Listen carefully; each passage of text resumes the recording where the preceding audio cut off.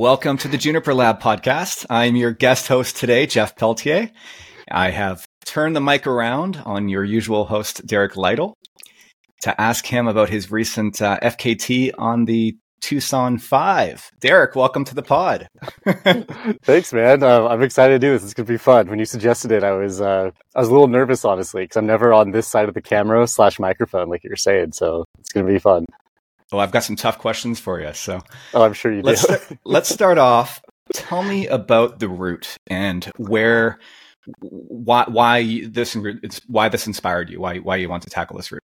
Okay. Well, a couple of years ago, I was looking for some FKTs to do, and I was just kind of like racing's fun, but I like doing FKTs and I like Arizona stuff. I was looking at stuff specifically for the Grand Canyon, but I was like, I want to do something just closer to home, and I found like some FKTs that are like kind of fun, but they're just a little short. And then I found this one and I was like, oh, it's interesting because it's this, I forgot the guy's name that actually put it on the site, but it was like just the 5 prominent peaks around town. And I'd done, I think 3 of the 5. And I was like, oh, these are all super fun. It'd be fun to do these ones that I haven't done before.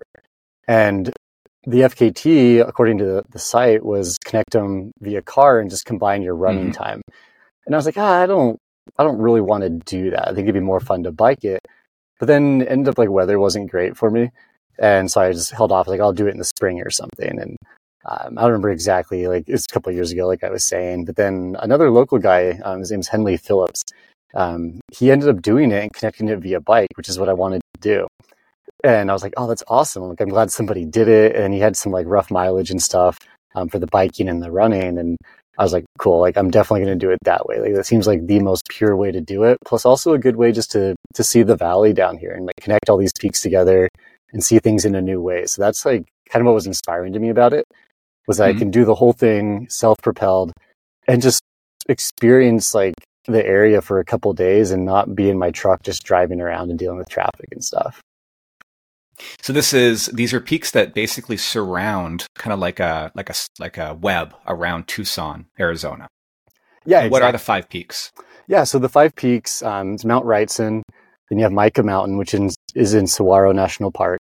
You have Mount Lemmon, which is the most popular and prominent peak around town, at least the one that people talk about the most. Then you have Wasson Peak, which is on the other side of Saguaro National Park. Then you have Keystone Peak, which is a little further south. And it's kind of across the valley from Mount Wrightson. So when you're on Keystone, you can look over and see Mount Wrightson.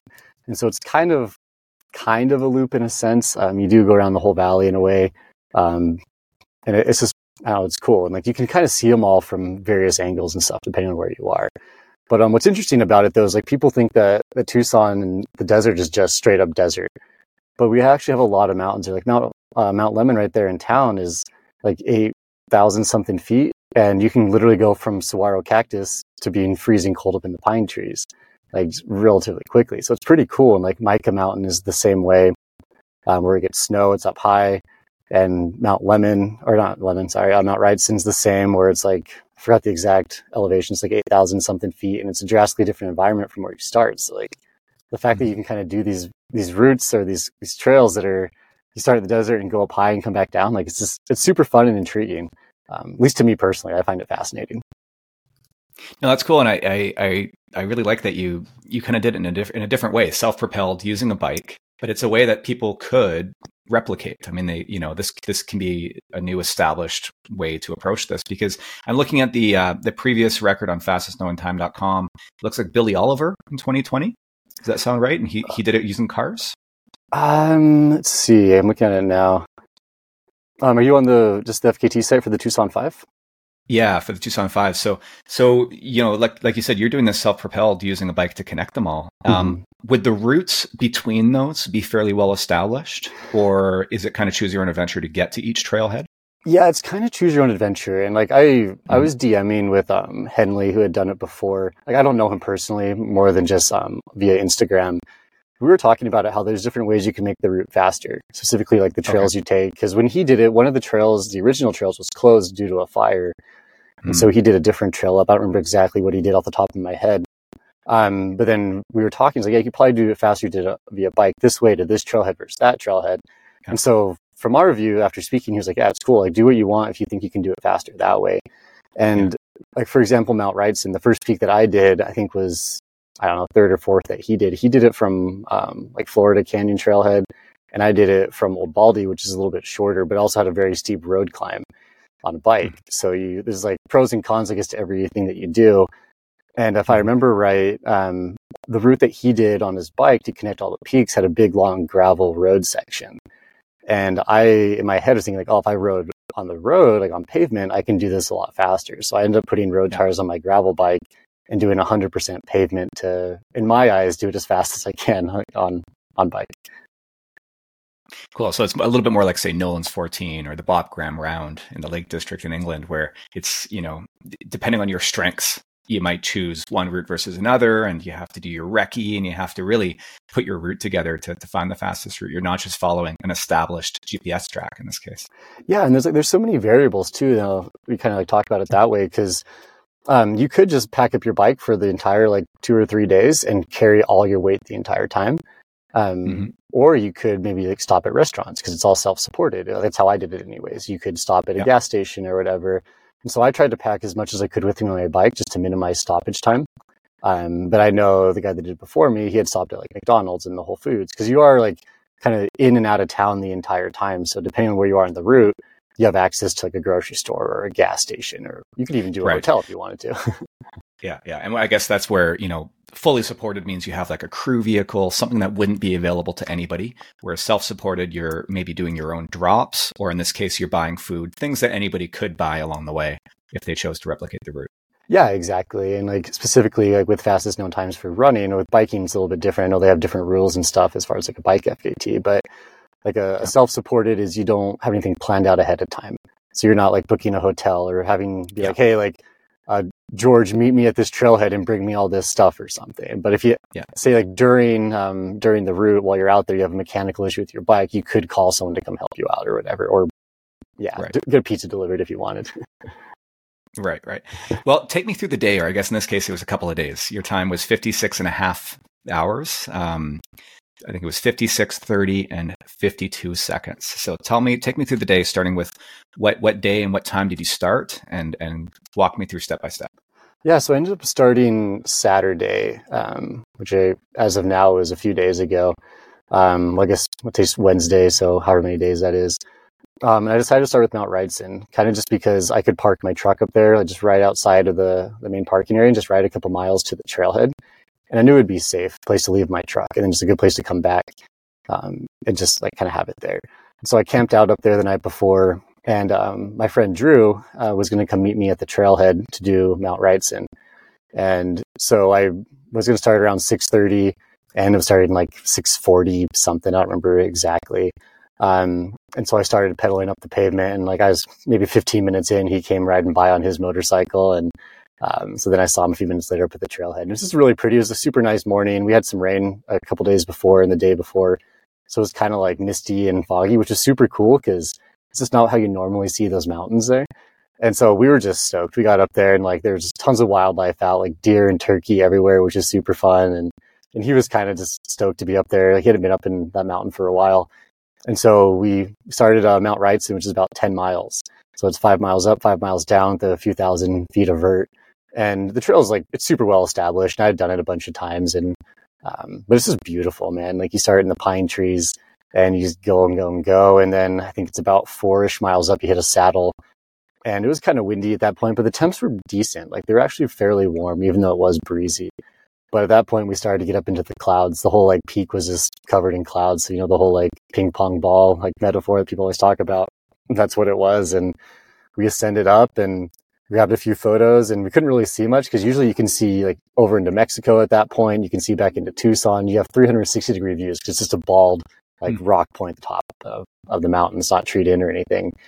And so we were just like, well, like, I guess we'll take some pictures and leave. Like there's not really much more we can do up here besides freeze. And so we ran down, and it was just really enjoyable. It was a good way to start it. Drew's a really good guy, and the views were just like awesome coming down. Like we could see like in the other little bits of the mountains around there once we got out of the clouds, and there's still a little bit of fall color left as well. And so we're kind of running through the tail end of fall, which was really nice to see. It's just, as long as it was just like a really perfect way to start it. Like it was just, everything was ideal. Like I felt great. Obviously, like, well, I should anyways, like peak number 1 of the 5, I should feel good. But yeah, then I got down and kind of changed out of my running clothes into my riding clothes because I had about a 50, 60 mile ride over to the Douglas Spring Trailhead, which would take me up Mica Mountain, which would be my second peak. So you had your clothes stashed with your bike in a bag? Yeah, so I basically had my bike set up for a bike packing trip. So I had a frame bag and then a top tube bag and then like the seat. I'm spacing the name of it right now, like the seat bag or whatever that goes off the back. So I had like my nutrition essentially for the entire route. I change of clothes. So I had my running clothes, my riding clothes. I wore the same shirt the entire time, and I had like a puffy and a jacket because it does cool off, and when you're riding your bike, like it gets chilly for sure. Like even if it's only 50 degrees, that wind chill factor like it plays a role for sure. Especially as you get fatigued. Yeah, exactly. Like as you get fatigued, your body just can't regulate like temperature as well. And like I don't know, I guess runners in general are all pretty thin, don't have a lot of body mass, so you feel it pretty quick. Right. Yeah. But at that point, so peak one. Oh, go ahead. Peak one's done, so you're back on your bike. Yeah. Yeah. So like it's a full on established trailhead, and so I used the bathroom there and changed inside and stuff, and it was totally cool.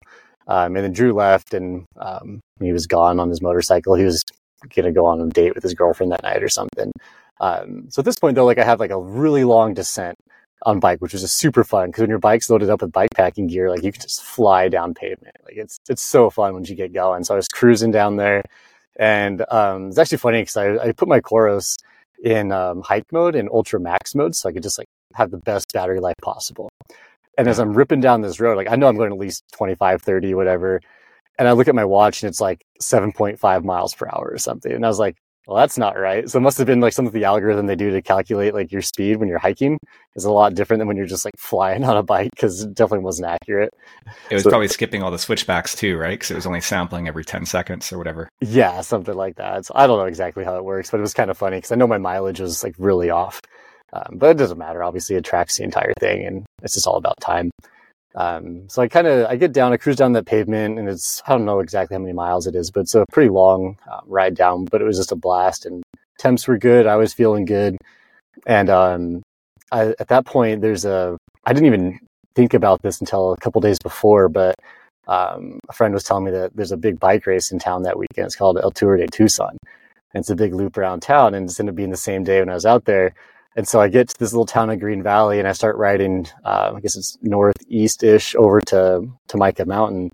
And I'm riding with the Tour de Tucson. And so there's all these people. It's like back of the Packers people. And they're like cruising by me, like just cheering me on. I'm like, I'm not in the race. Like I'm not bring my bike packing set up for a 100-mile ride or whatever. But that was kind of fun. Let's just see some other people and just kind of like ride with them a little bit because I did kind of like draft off them a little bit. Like it was just kind of fun, just like cruise with these people, and everyone was super friendly. But it was fun. It was cool. Like it was just a really nice highway to ride, and it was kind of cool too because at that point it was just safer because I'm riding on the side of the road with like a lot of other people, and I'm not just out here by myself. So that was cool. Like not that during the day is that dangerous, but it was just nice to see some people, and it was kind of fun just to like whatever. And on the way over to Douglas Spring, you skirt around town. There's a bunch of military bases and like things and stuff. I stopped and got water. Cause I knew I was going to need it. There's no water at the Douglas Spring Trailhead. And so I filled up on water and everything, knowing how much I would need. And that's about a 26-mile route up and down Mica Mountain. And so I got there, and it was kind of funny because I pull up, and it's like you go into this long highway that goes through town, or road that goes through town, and it just dead ends at the national park. And I'd been there a million times, and I pull up, and there's just cop cars everywhere. And I'm like, oh, like what's going on here? And like, I don't know what they were doing, but it was like parking lot was just full of sheriff vehicles, and they're like taking pictures. And I was like, oh man, it's like a crime scene here. But like the thought in my head though wasn't necessarily about like what was going on. It was now there's like all these police vehicles and a police photographer, and I have to change my clothes out here in the open because there's no like bathroom here. Like at that point, that trailhead is just it's this end of the road. There's like a gazebo. And then that's it. And I was like, oh crap. Like, I don't want to get a ticket for like public indecency or something. And so I was just kind of like, was taking my time trying to get ready. But I was like, at some point I got to change into my riding clothes. So I went out and hid behind some bushes, which was kind of dangerous considering the amount of cactus out there. Like, I don't want to like step on something. Yeah. But I ended up changing my clothes out there and it was fine. Locked up my bike. And I started maybe like an hour, maybe a little more than an hour or so before sunset. And just started up the trail, and like it's kind of rolling through the desert for a long time, and It was fun. It was enjoyable. It was quiet. There weren't a lot of people out, but there were some out there, and just kind of started going and like just follow the route. And like it's not like the most interesting. Like it's pretty and stuff, but I'm like, okay, this is gonna be a long night. So then you start climbing up mica, and it's just a long slog, honestly. And I had never done it before, so it was also kind of enjoyable because I'm like, oh, it's all new to me. But at the same time, I'm like, I kind of want to get this done. And I had to do this one alone. I had no one with me. So it was kind of like, in my eyes, I called it like the mental crux of the entire route. So I was going to be out there for a long time solo. And the whole time, I'm just trying to like keep these thoughts out of my head of like the big game and the predators that are up here. Because of my friend Corey from town, he's big into like wildlife and stuff. He told me a story one time of like his buddy that got stalked by a mountain lion out there. And I was like, oh my gosh, like I'm going to get eaten by a mountain lion out here. No one really knows where I am at this point. I'm just going to die up here. But it wasn't that bad. And I got within 4 miles of the top. And then once again, I'm up in the clouds because it had been raining. And so I'm just like, well, I'm just navigating by headlamp in this fog. I can only see like right in front of me. And it was a new to me trail too, and there's no one on the trail. So I'm like, well, this is going to take a long time just to make sure I don't get lost. So there were some points where I'd step off trail and had to like backtrack for a second, but it wasn't that bad. And like I was pretty fresh at that point too, so it wasn't like having been awake for just 18 hours or less. It's like it's not like that big of an issue. But then my friend Matt, who was actually going to come out to Wasson and pace me later on, he was telling me that Mike is his least favorite peak in town, and it's because there's no views up top. And I was like, yeah, whatever. I'm sure there's some sort of view. But I'm like, one, I'm in the clouds. And then two, it's just pine trees everywhere. And so I'm ascending and going and going and going. And suddenly I get to the top, like just out of nowhere. I'm like, oh, like this is the top. It's just a sign. It says Mica Mountain and that's it. Like it was the most like underwhelming thing. Cause it's like, I'm in the ping pong ball of fog and here's just a sign saying I made it to the top. I was like, well, all right, like there we go. That's the end. And so I just turned around and went back down and luckily it had rained before because there's no water on trail. But since it had rained though, there were little pockets of water. So I filtered some water just for the end. Nice. And then got back to my bike and luckily it was still there. The cops were watching it for you, right? Yeah, exactly. That was like the silver lining to having them there. So, do you think on that second peak? So it's interesting you hadn't scouted that one. So do you think you wasted time that you could have made up had you scouted it, or was that not a big deal? Yeah, I probably could have. I could have probably saved a lot of time if I had been there before. I had just been busy and didn't want to do like a 26-mile run like immediately before doing this, even at like a casual pace. And so, yeah, I probably could have saved time because I didn't know it was like most of it was just kind of low, rolly desert. I thought it just ascended immediately, but it didn't. So that would have saved me some time and then just knowing the route. But it was also kind of fun just to like be blindsided by it and figure it out as I went. Sure. Yeah. So, but it was fun though. I had a good time on it, and I don't know, like it wouldn't be my go-to run, but I'd definitely do it like as a training run for sure. Like it was fun. So what time was it when you finished then that second peak? Because it was sunset when you set out? Man, I'm trying to remember exactly. It was early morning, maybe like 1 or 2 a.m. or something. And okay, so sun still hasn't come up then. You're back at your bike now. Yeah. You make your way over to the third peak. Yeah, and it's just dark out and whatever. And it was kind of funny is like I get back to the trail to my bike and there's still cars there and there's people like doing stuff. And I'm just like, oh my gosh, like I gotta go. And I'm like, I've changed my clothes right here in the open. And I was like, what are you guys doing? But not interesting, but I guess kind of like the first little wrench in the whole thing was I got back to my bike and it was just soaking wet. Like everything's covered in dew because it had rained so much, it was very humid. And so I'm like, well, my bike is soaked and all my clothes I had out to dry just got wet. Like I tried to dry out my socks, like by leaving them like, what do you call it? Like safety pin to my bike. Because like, they'll dry out and I can have dry socks again now for when I ride. And they were just damp. And I was like, oh, this sucks. Like my riding shorts are damp and my socks are damp. And I don't want to do that and start getting blisters after like not even 24 hours in. And so I had my camp stove with me. And so like I just opened it up and like set my clothes around it and just try to dry it as best I could. And for the most part, they dried out. But it looked a little silly though, like just with all my stuff under this gazebo and just trying to dry it on a little camp stove. But I don't know. So how much time did you spend there doing that? That sounds like you wasted a bit of time on that. At least a half an hour, like quite a bit of time. But in my head though, I was thinking like, if I don't do this, it's going to bite me in the butt later on. Yeah. Because so it's an investment. Yeah. For sure. It's just like, I don't know, like at Moab, when you ran Moab, like you got to take care of your feet and do these things that like maybe in the moment doesn't make sense. but it's going to save you minutes, if not hours, or just like a lot of discomfort later on, right?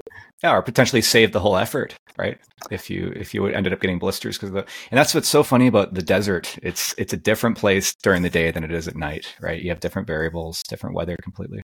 Oh, 100%. And it's so funny, like just thinking about that. Everyone just assumes there's always hot and dry, and it's like that's all it is. But it's like it was not that, and I kind of glossed over it. But when I was riding over to Micah, there was like a massive rainstorm that just came out of nowhere. And so I got soaked. And so I stopped for a minute just to kind of like dry off as best I could. And so I was like, I don't want to ride in the... That's why you were drying your clothes then. It was wet from the rain. Yeah. Yeah. Everything was pretty damp. And it's like, okay, like not what I was expecting, but it kind of is what it is. And it just makes it fun, I guess. Throw some wrenches in there. Yeah. All right. So you're back. You dried your stuff off then, and presumably you got moving. Or were you? Tell me about your food at this point. Were you making meals as well with that stove as you went, or no? So I brought it. Like, this sounds really. Now I like say it out loud, kind of lame. I was like, I want to have hot coffee, and hey, I can relate to that. Yeah, 100%. And it was kind of like twofold though. Like one, I was like, well, if I'm freezing for some reason, I can make some hot coffee, like instant coffee. Yeah. But then also it's like, yeah, it's kind of a luxury thing too. But it ended up being really beneficial because I could dry my stuff out. So like I did make coffee there too because it was in early morning. I was like, I should probably have a little bit of caffeine. But also dried my clothes out at the same time. While I was doing and mentally, I mean, that's that, that's that little luxury thing that sometimes those luxuries, it's a strategic thing. It can keep you moving on a multi-day effort when you're cold and you're wet, you're tired, and a warm cup of coffee. It's not much. Sometimes it's all you need. Yeah, just like that one like little creature comfort can like totally make a big deal. So yeah, but I packed up my bike at that point and just started riding over. And I remember it was like 40 miles or something over to the Sutherland Trailhead, which is in Catalina State Park.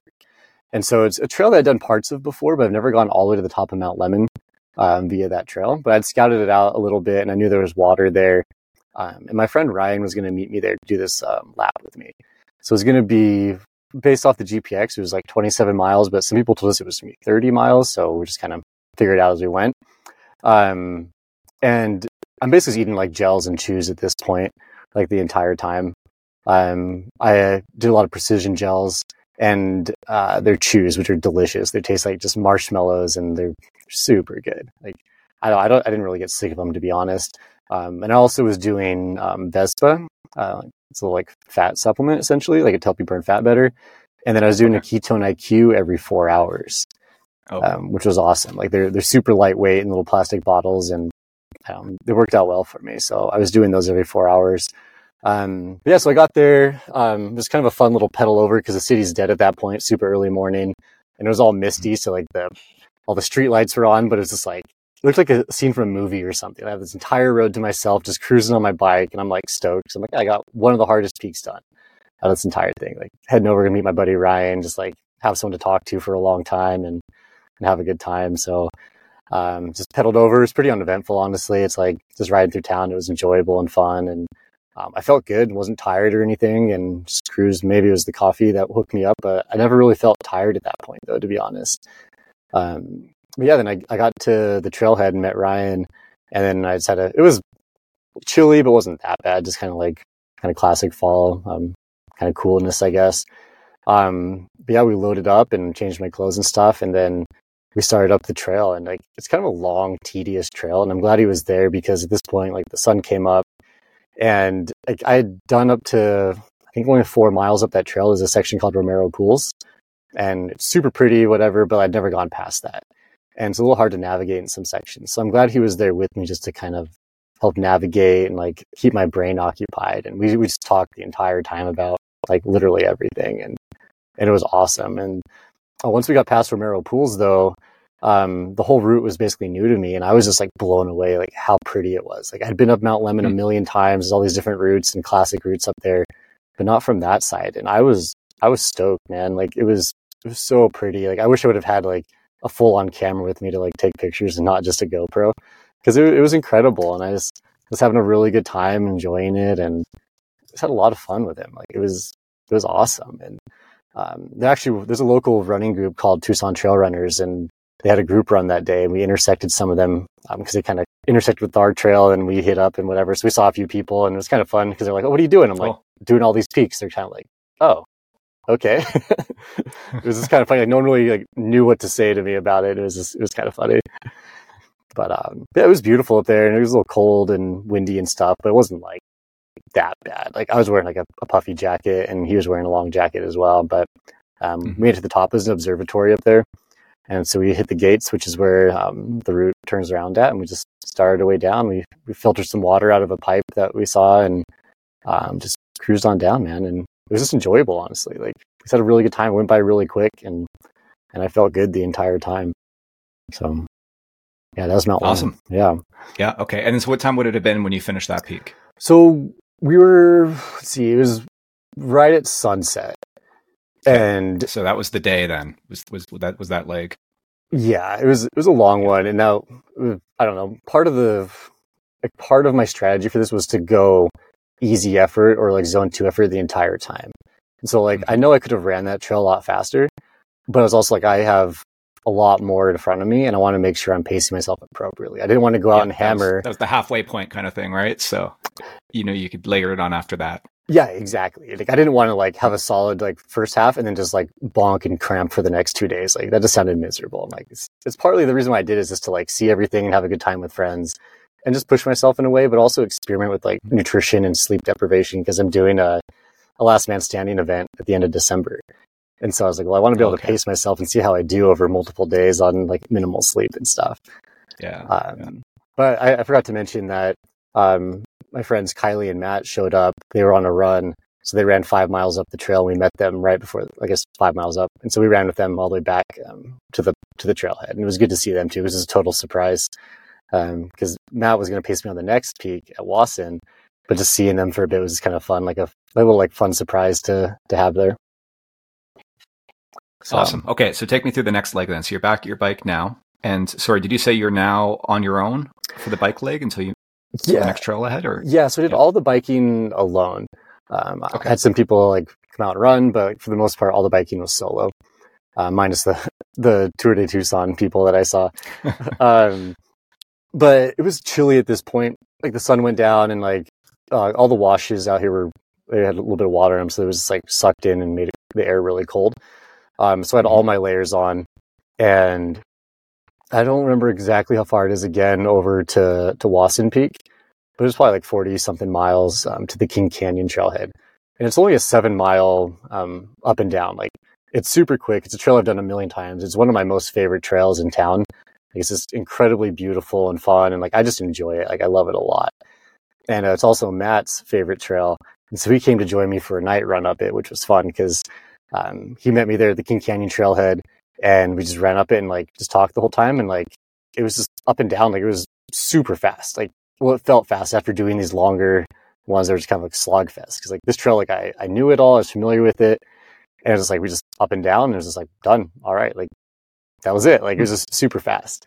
But it was kind of funny. Like the weird little things always happen. Like I didn't even think about this, but it's in this area of town called the Tucson Mountain Park. And it's not like a pay park to get into, but they do like technically close it at night.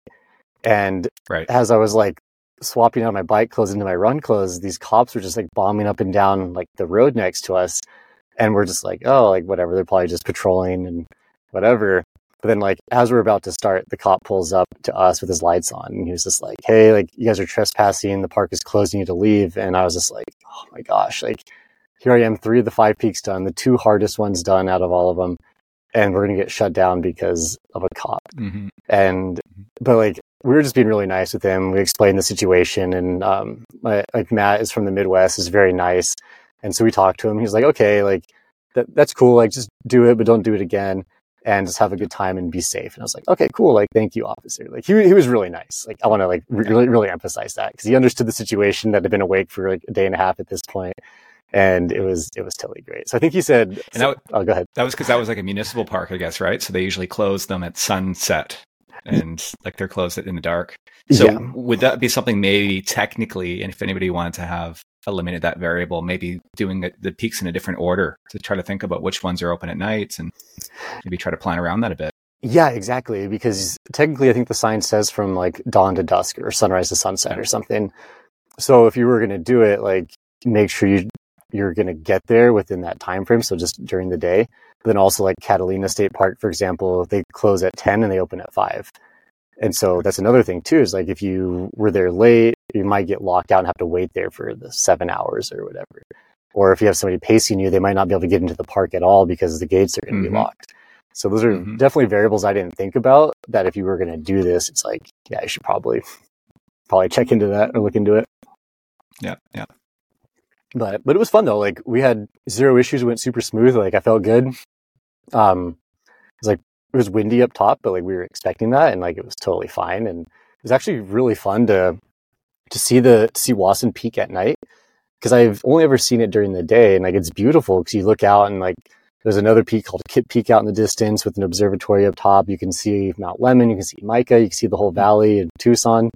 But it's always a different experience seeing things at night versus during the day, and it's fun, dude. Like we got up there and I kind of wanted to hang out for a bit, but I was also like, oh yeah, we're doing something right now, so we gotta go.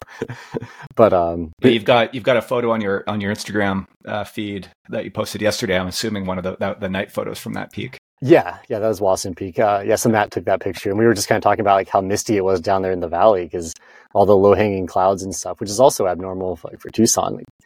Like you do get a lot of like monsoon storms in the summer and the fall, but kind of having rain this late in the year is like a little bit abnormal, at least that much. But it was beautiful though. It was quiet, like as far as like I don't know what we were doing, but like it was windy up there, so we kind of got up and down pretty quick. But temps were good though too. Like it wasn't anything crazy, and I think I had a bunch of precision chews along the way just because they're delicious and whatever. But yeah, it was a great peak though. We had a good time, and yeah, kind of wrapped that one up. So were you getting pretty tired at this point? Like maybe not fatigue, but drowsiness? Honestly, no. Like, really? And it scared me, to be honest. And because I was just like, okay, I'm almost 2 days in at this point. Like sleep, I don't know exactly how many hours. We got done, I think, at 1 a.m. Or no. What time was it? I don't remember. Like, I should have had notes available. But it was after midnight, and I was like, I should be getting tired right now, but I felt good. And it was a little concerning to me because like I'd been at events where I know like I needed to sleep, but I knew I couldn't sleep, and I wasn't even like strung out on caffeine or anything. I had actually limited my caffeine quite a bit on purpose because I wanted to do it on less caffeine to like see how my body would react. And I felt totally fine, honestly. And so I was like, okay, this is kind of odd, but I'll just kind of roll with it at this point. And so then the ride over, so I was packing up, Matt left, he had to go to work that morning, so I'm sure he was wrecked because he had to get up at like 6:30 or something to go to work the next day. But I'm really grateful that he came out because it was really enjoyable. But like I packed up my bike, and it was cold at this point, and I think just the being awake for so long and just basically eating like sugar the entire time, like my body was not regulating temperature very well. So I put on all my layers, and I started riding and was just freezing. Like I was really cold. But I did have to stop and get water because there's no water at that trailhead. And so I mapped a gas station along the way, and I stopped there, and I was just freezing. But like right before I got to the gas station, I saw a bus stop, and it was just like not like a full on like enclosed bus stop, but just like a bench with like a metal wall behind it. And I suddenly got really tired, and I was like, okay, like I should probably like close my eyes for a minute. And so I sat there and I just laid my head back, and I slept for like 10 minutes or something. I woke up and I'm like, oh, I feel good. So then I went over to the gas station, and I got there, and just was early morning, so like nothing's really going on. And there's a clerk inside, and he was super nice. And I went over to get a hot coffee because I was cold. And he was like, oh, sorry, sir, like we don't have anything hot right now. And he's like, but I'll make you some if you want. And I was like, oh, dude, heck yeah. And so he made me some it's like crappy gas station coffee, but just the fact that it was hot was the greatest thing ever. And so I bought a gallon of water and like bought that and the coffee, and like I went outside to my bike, and because it was cold, I had like a sleeping bag liner, like not a full on sleeping bag, but just like a fleece liner, just if I needed to sleep. And so like I pulled it up over me to kind of stay as warm as I could, and I'm filling up my water bottles. And as I'm doing that, a security guard walks over.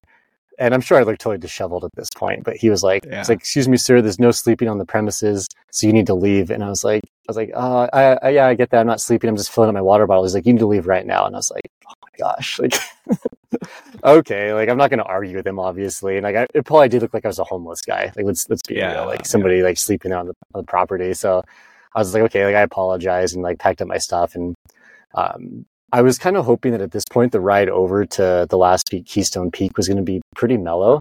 Because like it's like a pretty straight shot, mostly flat, I assumed, and just it seemed easy on paper. I had never ridden this route before, and it goes through like a little Indian reservation, and like the roads are kind of hit or miss. But I mapped it. I was like, I'm fine, I'm good to go.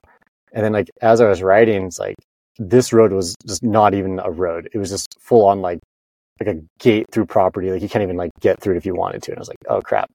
And then again and again and again, I'm just like, oh my gosh, like I'm too tired to like deal with this. Like I just want to ride my bike and I'm also excited too because I'm like, there's one peak left, and this has been a kind of frustrating bike ride because I'm tired, I'm freezing my butt off at this point, and I was like, this kind of is annoying. But eventually, I made it. So, sorry, what was happening then? Were you having to climb? No, I just over couldn't. gates. I just had to navigate like through like different roads, like through neighborhoods and stuff. I see. And so it just took time. And like my main concern honestly was just the battery. Cause I only had so much battery for the entire trip. Like I didn't want to stop somewhere and like plug in my phone and charge or whatever, or like charge these things. So I was trying to minimize battery usage. So it just takes longer. And plus when you're cold and tired, you're just not making 100% like good decisions. Yeah, and that's mentally draining when you're having to, really think. That's the difference between something like this, I think, in a race where you're just following flagging. Like it's a catered event. Whereas with this was an adventure, and you hadn't actually you hadn't pre-run the whole course.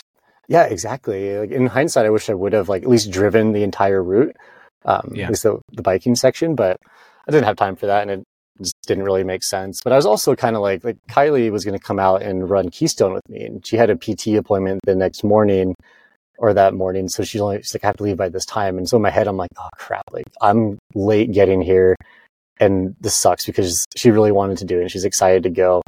And I was more than happy to have the company, but like, I took way too long getting through town. And then I started going down the main highway once I finally like was on the correct route. And then it really hit me that I was tired. And I was like, I wasn't like hallucinating or anything, but like I could tell I was not riding that fast and like not like swerving, but definitely not like processing things very quickly. And that's kind of dangerous when you're on a bike at night with headlamps on. And you're basically drunk, right? At that point, like when you're that tired. Yeah, pretty much. So what do they say? That like after however many hours of no sleep, you're inebriated essentially. And I was like, oh crap. And I actually thought about that too. And so I went as far as I could, and I was also really cold too. So I found a spot on the side of the road, just like a dirt pullout essentially. And I was like, okay, I'm gonna sleep for 30 minutes. And so I just pulled my my liner back out of my bag, and I think I put, I don't know, like a light jacket on the ground as like a sleeping pad essentially, because I didn't want to just like lay right on the dirt. Mostly mainly because there's like pokey stuff out there. Like it's the desert. There's like choyas and cactus everywhere. But nothing happened. Like I laid down, still with my bike shorts on. I even left my shoes on and just kind of pulled my liner up over my legs and had my puffy on, and instantly fell asleep for 30 minutes. And I woke up and I was like, oh, well, that was interesting. And did you set an alarm? Yeah. Or did you? Okay. Yeah, I set an alarm, and then I actually was like, I'm going to do another 30 minutes. Like I need it. And I started it, but then like I just couldn't sleep. So like a couple minutes, I was just like, okay, I'm not going to waste this time. And I actually thought about you when you're in Moab. What you were saying is like you had this sleep thing, but if you weren't sleeping, you were just going to move at that point, because there's no point in wasting 30 minutes laying there when you could be moving for those 30 minutes. Yeah, my rule of thumb is I'll take up to 10 minutes, and if I don't fall asleep, I move. And I think you might remember I a couple times I gave myself a 90-minute window, but the rule was if I wake up after 60 minutes, and if I'm awake, then I leave. I don't try to fall back asleep, because at that point 60 is a solid cycle of sleep. Mm-hmm. But I would give myself, if I'm sleeping well, I would give myself up to 90. So yeah, I think you need to have those kind of rules, because you're not making good decisions in the moment, and you might end up, it's really easy to get lazy and to lie around. And those are the minutes you regret at the end of the effort. You think, oh, I could have saved that half hour right there. Yeah, well, especially when Strava tells you your moving time versus your overall time. You're like, oh, I could have saved that much time if I'd have been moving the entire time. Mm-hmm. It's kind of like a kick in the face. But anyways, so like when I was finally like, waking up, I was packing up my bike and stuff, and I was just still covered like as much as I could, a beanie on, like puffy. I had some hand warmers inside my gloves. I had 2 pairs of gloves on. Like my hands get cold really fast, and like I'm sure for most people it really wasn't that cold, but when you're riding and when you're tired and sweaty, like you get cold quickly. And but I took a caffeine gel and a ketone shot at that point, and it really woke me up. Like I felt good once I started moving. Like my hands were frozen, but like I felt good. Like I wasn't tired. Like legs felt really good. And so I just pedaled on the road. And it was kind of like a roller coaster bit of a road, and just like straight shot. So like you can kind of see where you're going. And I was just like, okay, I'm going to that. But it's just like never ending. Just like, oh my gosh. And the sun came up and it felt good though. And it was nice to have like that change again of like, okay, it's a new day. Did you get a second wind when the sun came up? Like you felt like, or a fourth wind or whatever it would have been at that point? Yeah, fourth or fifth wind or something. And yeah, I felt good. Like I was riding efficiently and I felt good. And then you turn off the main highway and there's like a bunch of mining and stuff right there. And then you turn and suddenly you have a 6-mile pavement climb up to Keystone Peak. And you can just see it the entire time. And it's not like it's kind of underwhelming, honestly. It's like, it's a very small little like mountain range and there's some radio towers up top. But I can just see it the entire time. And I had a headwind as I'm riding uphill with my bike packing bag after 2 days of this. And I'm just like, oh my gosh, like I'm so close to being done, but it's taking forever. Like just slogging up that road. Like took so long, never got closer.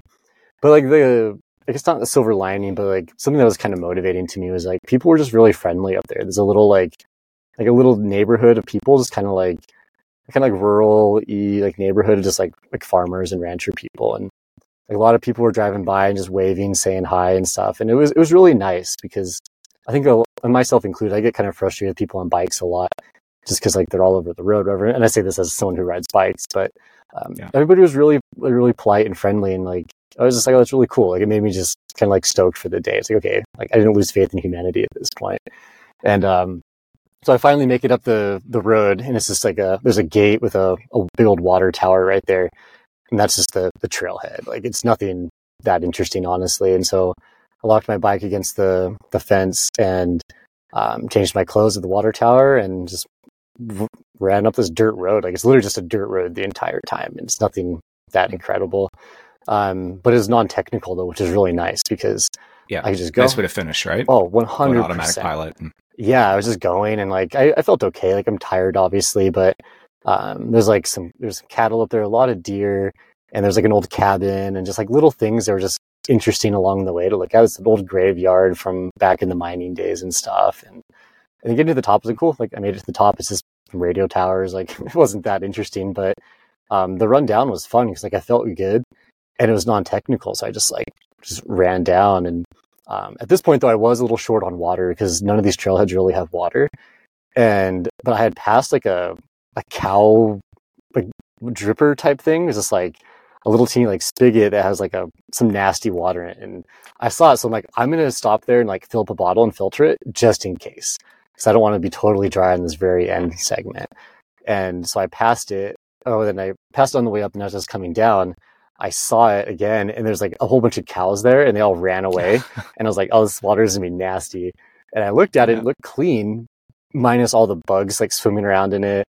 And then I filled up a bottle and I was like, oh, it smells like eggs really bad all of a sudden. And the water smelled like sulfur. And I was like, oh, this water is probably not super clean, even if I filter it. And so like I kept the bottle as like a backup bottle. And luckily like the temps were cool out. So I didn't really drink that much on the way down. And so I just saved it. And I would try not to drink it, honestly, because it just smelled terrible. Like as I was running down with that bottle in my hand, like flies were landing on the bottle and stuff. Like it smelled awful. What kind of filter were you using? It's what's the Solomon one? The Solomon XA filter cap. Yeah. And that one's it won't filter out heavy metals or contaminants like that. So so you do want to be careful, especially like in Colorado on the hard rock course where you've got like old mining contaminated creeks and stuff. You do have to be careful with those filters. Okay, that's good to know. I didn't know that. And that could have been bad. Yeah. But I mean, you would have finished the run. You just might get, problems in 2 or 3 years from now. It's totally worth it though, right? Yeah. But so I got back to my bike though, and like I was like stoked. I'm like, oh, cool. Last peak is done. Like all the running's done at this point. It's just to ride back up to my truck. And so I probably looked just beat up at this point because like there were a couple people that drove by and were asking me if I was okay. And I was like, yeah, like I'm fine. They're just like, okay, kind of like a weird look on their faces, like, what are you doing type thing. But they were friendly. They were just making sure that I was okay. But the ride down, since I had that 6-mile climb up, was a 6-mile descent, which was awesome because you just ripped down there. Then it was relatively flat over to Green Valley, which is the town right before you go up to Mount Wrightson. And so at this point, I still hadn't drinking that nasty water. So I was like, I'm going to stop and get some water. There's a Safeway, a grocery store, like right on the route. And so I stopped there real quick and I got some water and I think some cookies or something, just something to like eat on the way up. Cause I knew it was going to be a long climb of riding up back to my truck. And so I did that, and I'd driven up there a million times, but I've never ridden it. And I was like, this is going to be a slog fest for sure. And right. So you didn't start at the low point. You kind of started up the climb. So you had to climb to finish. Yeah. Which I don't know if that was good or bad, because either way you have to do the climb, but yeah, it was not the most ideal way to finish the route. Cause I'm just like, I felt like I was barely moving. It's the same thing where you can just see Wrightson the entire time. And I knew my truck was right there. And I'm like, I'm never going to make it there. Like I kept checking maps and I'd go like a half a mile and I'm like, oh my gosh, I'm so like, I just want to be done. Like I was enjoying it, but also just, you want to be done at that point. Yeah. And so it's like the road's fairly trafficked with people because it's a pretty popular area, but no real issues like going up there though. It just took a long time. And I finally put in some headphones at this point because I'm like, okay, I know where my truck is. And if my phone dies, it's fine. Like I just wanted to crank it out and get it done. So I pedaled in the last little bit. I just hammered as best I could and then found the road where I'd parked and I was done. And I was just pretty relieved, to be honest. But yeah, it was awesome. Well, congratulations. What lessons learned? What would you do differently? Oh man, a lot, honestly. Like when I was out there like halfway through, I'm like, I didn't plan this as well as I normally plan a lot of things that I do. I don't know why. I've just been kind of busy recently. And I know it's a stupid excuse, but I think I didn't plan appropriately. Like, for example, I could have dropped water at Wasson Peak. I could have dropped water at Micah because it's all self-supported. Like all these places, I could have dropped water and potentially food and then minimized my stopping along the way.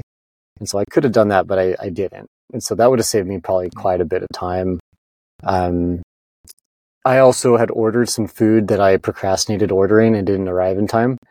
And so it's just another thing is like, I knew I was going to do this for like 2 months, but I just delayed ordering the food for it. And I'm like, and I was out there, I'm like, I'm an idiot. Like I should have just ordered it. Like, but it's just like a simple thing that's like, I'll just slip my mind, I guess, because for whatever reason. Let's see. Recon of the course. Would you have done that? Yeah, 100%. Like that section between Wasson and Keystone where I had to navigate for a while, I really wish I would have ridden that or driven it beforehand and known the exact road. But that would have saved me a lot of time and just mental energy as well. That would have been awesome. You mentioned a couple times your phone potentially dying. And to me, that seems like, aside from the obvious logistical issue, that's a stressor where you're worried about your phone. And for me, I find having things like that you're worried about all the time, that drains you. It distracts you. Was there a reason you didn't carry a power bank for your phone to keep in your bike? Yeah, I carried 2 power banks actually. Oh, you did? Okay. Yeah, but my bike light and then my headlamp I had to charge as well. Gotcha. And so after a couple of days, like those, they drain battery really quick. And I did have 2 batteries for my headlamp. And then I only had the 1 battery for the bike light because my thought was like, I'll just power it straight out the battery bank and be fine. But doing that basically just drained the entire power bank. So I was like, okay, like I only have so much battery left. And I was like, when I was on Micah, for example, I ran it on low power the entire time, my headlamp, just to conserve battery, which also probably made me navigate a little bit slower. So in hindsight, I definitely would have brought a bigger battery bank or maybe even stashed one somewhere just so I could kind of swap it out on the way. Like that's just, Yeah. Cause was it 3 full nights? It was 2 full nights. 2 full nights. Okay. Yeah. So it's just battery power just on lights. Like it's a little different than running because running it's like you only have your headlamp. But like when you're on your bike, it's like you gotta kind of have a bike light because headlamps kind of suck on a bike. It's got to be a bright one too. Yeah. Yeah, it helps a lot having that bright one, especially. Oh yeah, and also I had like a tail light too, for traffic. Because I'm running these lights mainly because I don't want to get hit by a vehicle out there. And it's like the road, some of the roads are kind of remote and rural, so people fly down them. And I would do the same thing, honestly. Like you're just out there in the middle of the night, you're just cruising, but like you're not expecting a biker out at 2 a.m. on these roads, no. Yeah, exactly. So the lighting was really important. And what about clothing? Did you have enough clothes? Was there ever a point where you were cold and needed more? The only point where I wish I would have had more clothing was that section between Wasson and Keystone, where my legs got really cold. And it sounds kind of silly because you can like go out and run and like you always like, I don't know, you cover up your hands and your upper body and your legs are usually fine. But when you're on a bike with that wind chill factor, like it adds up. And that's something that like I always tell people I'm a fair weather rider. Like I ride out when it's sunny and nice and not windy generally, because this is how I enjoy riding in that, which I guess is normal. But I wish I would have brought some sort of leggings to keep my legs warm at that point. Because like anything would have been very helpful. Yeah, and it strikes me that, one of the most challenging parts about the logistics for this was the fact that you were doing 2 sports. So you had a bike light and a headlamp, 2 different batteries to worry about, clothes. So you had 2 different changes to worry about. And those things couldn't necessarily be layered. Although maybe that would be something to consider too, is how you could use clothes that work for both and could be layered. But at the same time, was it easier physically with this being a multi-sport thing where you're sort of letting some muscles recover as you're biking and then, so it wasn't running for 56 hours. Was that easier or was it, or what did the logistics make it harder? Was it a net positive or? I think it was a net positive, honestly. Cause like, I think if I remember right, Ryan was asking me after Lemon, he was like, are you excited to be on your bike? And I was like, oh heck yeah. Cause like, it's fun because like I love running, but riding's also really fun. And it's like crazy how fast you can go on a bike too. And after you've been kind of like running a slow pace, you get on a bike, you feel like you can just cruise. And it's like you were saying, you're using different muscles. So it is quite a bit of relief to suddenly just be pedaling and maybe even coasting downhill and moving, but you're just being really efficient. And so that was awesome, honestly. Like even climbing sometimes like on the bike was just nice because it's like, well, I'm not on my feet. It gives my feet a break. And I wore the same shoes the entire time. I didn't bring bike shoes or anything. Oh, you didn't? No, okay. I just wore the Solomon Pulsar 2 or whatever it is. Because I like that shoe, but it was fine. So it's like another kind of like weight reduction thing of like not taking bike shoes with me. But I'm spacing where I was going with that. Sorry, I'm still a little loopy after. No. So yeah. And I think also it's a mental shift when you can do those 2 different sports, hey? Because now you feel like it's breaking it up. It's not just running and running. It's like running for 6 hours and biking for 4 hours. And, so that's nice. In addition to having some people along the way to look forward to running with, you could look forward to change. It's kind of like when you're doing, running in the Alps and you're climbing for 2-3 hours and you're like, oh, I can't wait to start descending. And then you descend for 2 hours. You're like, oh, I can't wait to start climbing. It kind of breaks it up a bit that way. Oh yeah, 100%. Like, it was so nice to just mix it up that way. Because if I would have done like 56 hours of running, that would have been a very different experience than 56 hours of running and riding. And I enjoy both sports a lot. So it's fun to like be on my bike and like, I can't wait to run Wasson. And it's like, oh no, I can't wait to ride my bike. And it was awesome. Yeah. But then that does kind of like working backwards here. That brings me to my kind of last question, which is how did you train for this? So did you train for this, or was this just you've done a bunch of time on feet over the last couple of months? And specifically, how did you train for the fact that you're doing 2 sports here? Or do you always ride and run a lot in your training? Yeah, I try to. Like I really enjoy riding my bike a lot. But I also love running. And this whole year for me has just been doing different types of running. Like I haven't done any ultras outside of any sort of training runs. So I ran like some half marathons and like shorter trail races. It was super fun. And like, but a lot of the training though, I guess, was a lot of low intensity, just time on feet, just moving. And it honestly wasn't that ideal because I was just really busy with work the couple months leading up to it. And so I had this whole schedule of like, I'm going to do all these different things, but I wasn't able to. Like I was out at like a stage race in Southern Utah. And I was like, well, I can't train while I'm out here working every day. It just wasn't even a possibility. So it was basically just doing as much as I could when I could. And so I tried to run and ride every day and structure my workouts. Or if I did a run workout, I'd do a bike workout that same day. And the next day would be an easy run and an easy ride, like a lot of endurance type stuff. And I even incorporated more hiking than I normally would. Where I know, for example, like when I run Wasson Peak, I can run the entire thing. But I was like, if I'm going to do this and it's going to be however many hours in, like I should probably just practice hiking it. And yeah, you were simulating what it would be like on the day. And you were doing brick sessions then, sort of how you would train for a triathlon. You were doing... Yeah.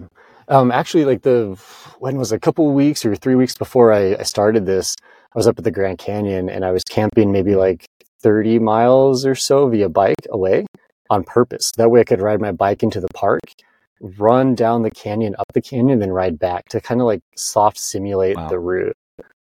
Yeah. And I think that was very beneficial because it kind of taught me how to just shift like you're saying, like a brick workout like for triathlon.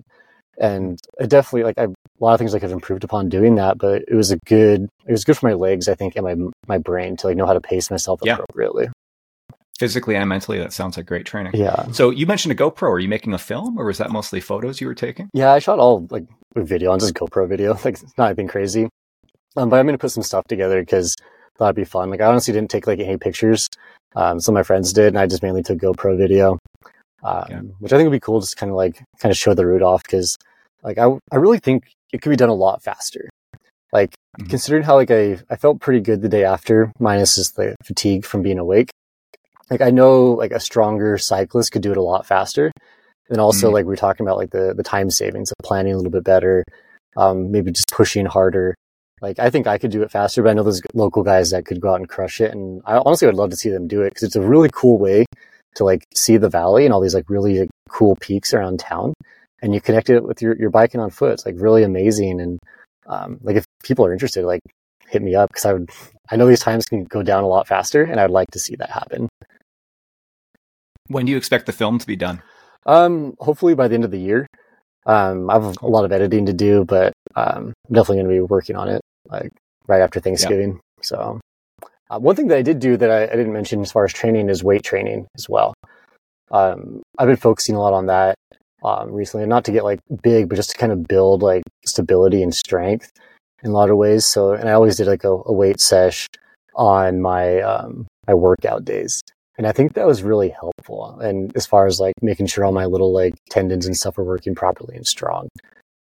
This is a little side note there, but I'm a big fan of weight training. Yeah, I am too, especially as I age as an athlete. Because like you said, it helps with it's not just your big muscles, it's the connective tissue and the stabilizers. It's some of the things we can neglect in our training sometimes. And those are the muscles that you start to really rely on when you're getting fatigued. Oh, 100%. And like, honestly, like I had no real issues the entire time. Like I had no bike issues, which is nice. It's like one thing that you always think about. I didn't get a flat or anything. But my body just felt pretty good. And I attribute that to like eating properly and just being consistent with things. And like, okay, like if I can only ride an hour today, I'm only going to ride an hour because that's all I can do, but just making sure I'm consistently doing that. And then in the weight sessions and these things, it's like, I don't even do like a lot. It's just like very basic routine. And I think just doing that 2 to 3 times a week is like easy. It's like, you don't have to like necessarily even go to the gym. You can do a lot of the stuff at home. And it's like a pretty basic workout that can kind of make or break some things, especially these longer things. So, any weight loss at the end of it? Like how, speaking of recovery, did you weigh yourself before and after? And what's your eating been like after that? No, I should have weighed myself though. And I actually, I was thinking about how like when you ran Grand to Grand, you lost like, how many pounds or kilos did you lose when you ran Grand to Grand over that week? It was a lot. All I remember is I ate like multiple. I spent like 3 hours at the Wynn buffet the next day, flying through Vegas, and then I came home and I ate like I went to a bunch of buffets. Put it that way. Oh, I believe it, dude. Like when I got done, so like, so I got done, and I'm trying to think. I went back to my truck, and I have a Dometic fridge in my truck, which is really convenient. And so I planned that. The only thing I planned, I guess, really was that the main planning part. I planned my post-run food, and I had some raw milk, cheese and prosciutto, and some chips. And that's what I ate right after, and it just sounded amazing, and it was delicious. And I pounded that, and then it was actually kind of funny because I also had like a canned coffee, and I was like, "Oh, this is gonna be awesome afterwards." Have like a good coffee, and I was sitting there in my camp chair, and I must have fallen asleep because I woke up and there's just coffee all over my legs. Like I just totally not blacked out, but I just passed out. And Yeah. it was kind of funny because I was planning to go meet some friends right after, just to talk about it, like Kylie and Matt, who had helped me on the route. And I started driving over there, and I was like, I can't do this. Like, I pulled off and texted them, and I was like, I feel dangerous right now. Like, I should not be driving. Because like you were saying, it's like you're drunk. And I was going like 20 under the speed limit, and I felt like I was speeding. And I was like, this is not okay. And so I pulled off somewhere to sleep.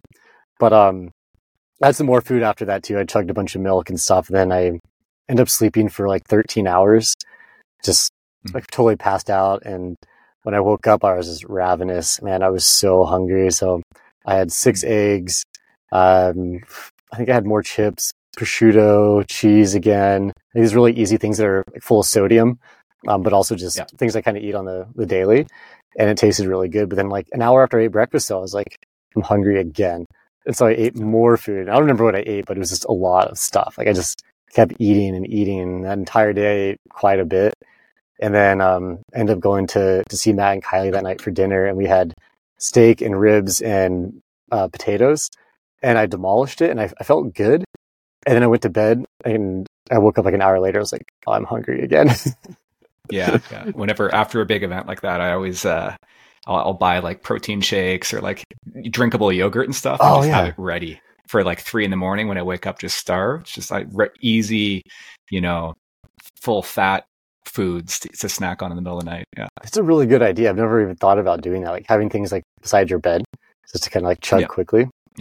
Yeah. Or like close by in the fridge. Exactly. Yeah. Well, you ran, so it was 143.5 miles is what your watch says. That's what the watch says. And of course, says. You missed some of the mileage. So probably 150, 155. I'm not sure because Henley, who did it before, said it was like 160-ish of riding and like 85 running. And I think he mapped it differently where he like, at least on the route that he did. And I think he like did individual segments. Like, so he did like a ride segment and then a run segment, then a ride segment. And so he was having a new GPX track for every time he got off and on his bike. And I didn't do that.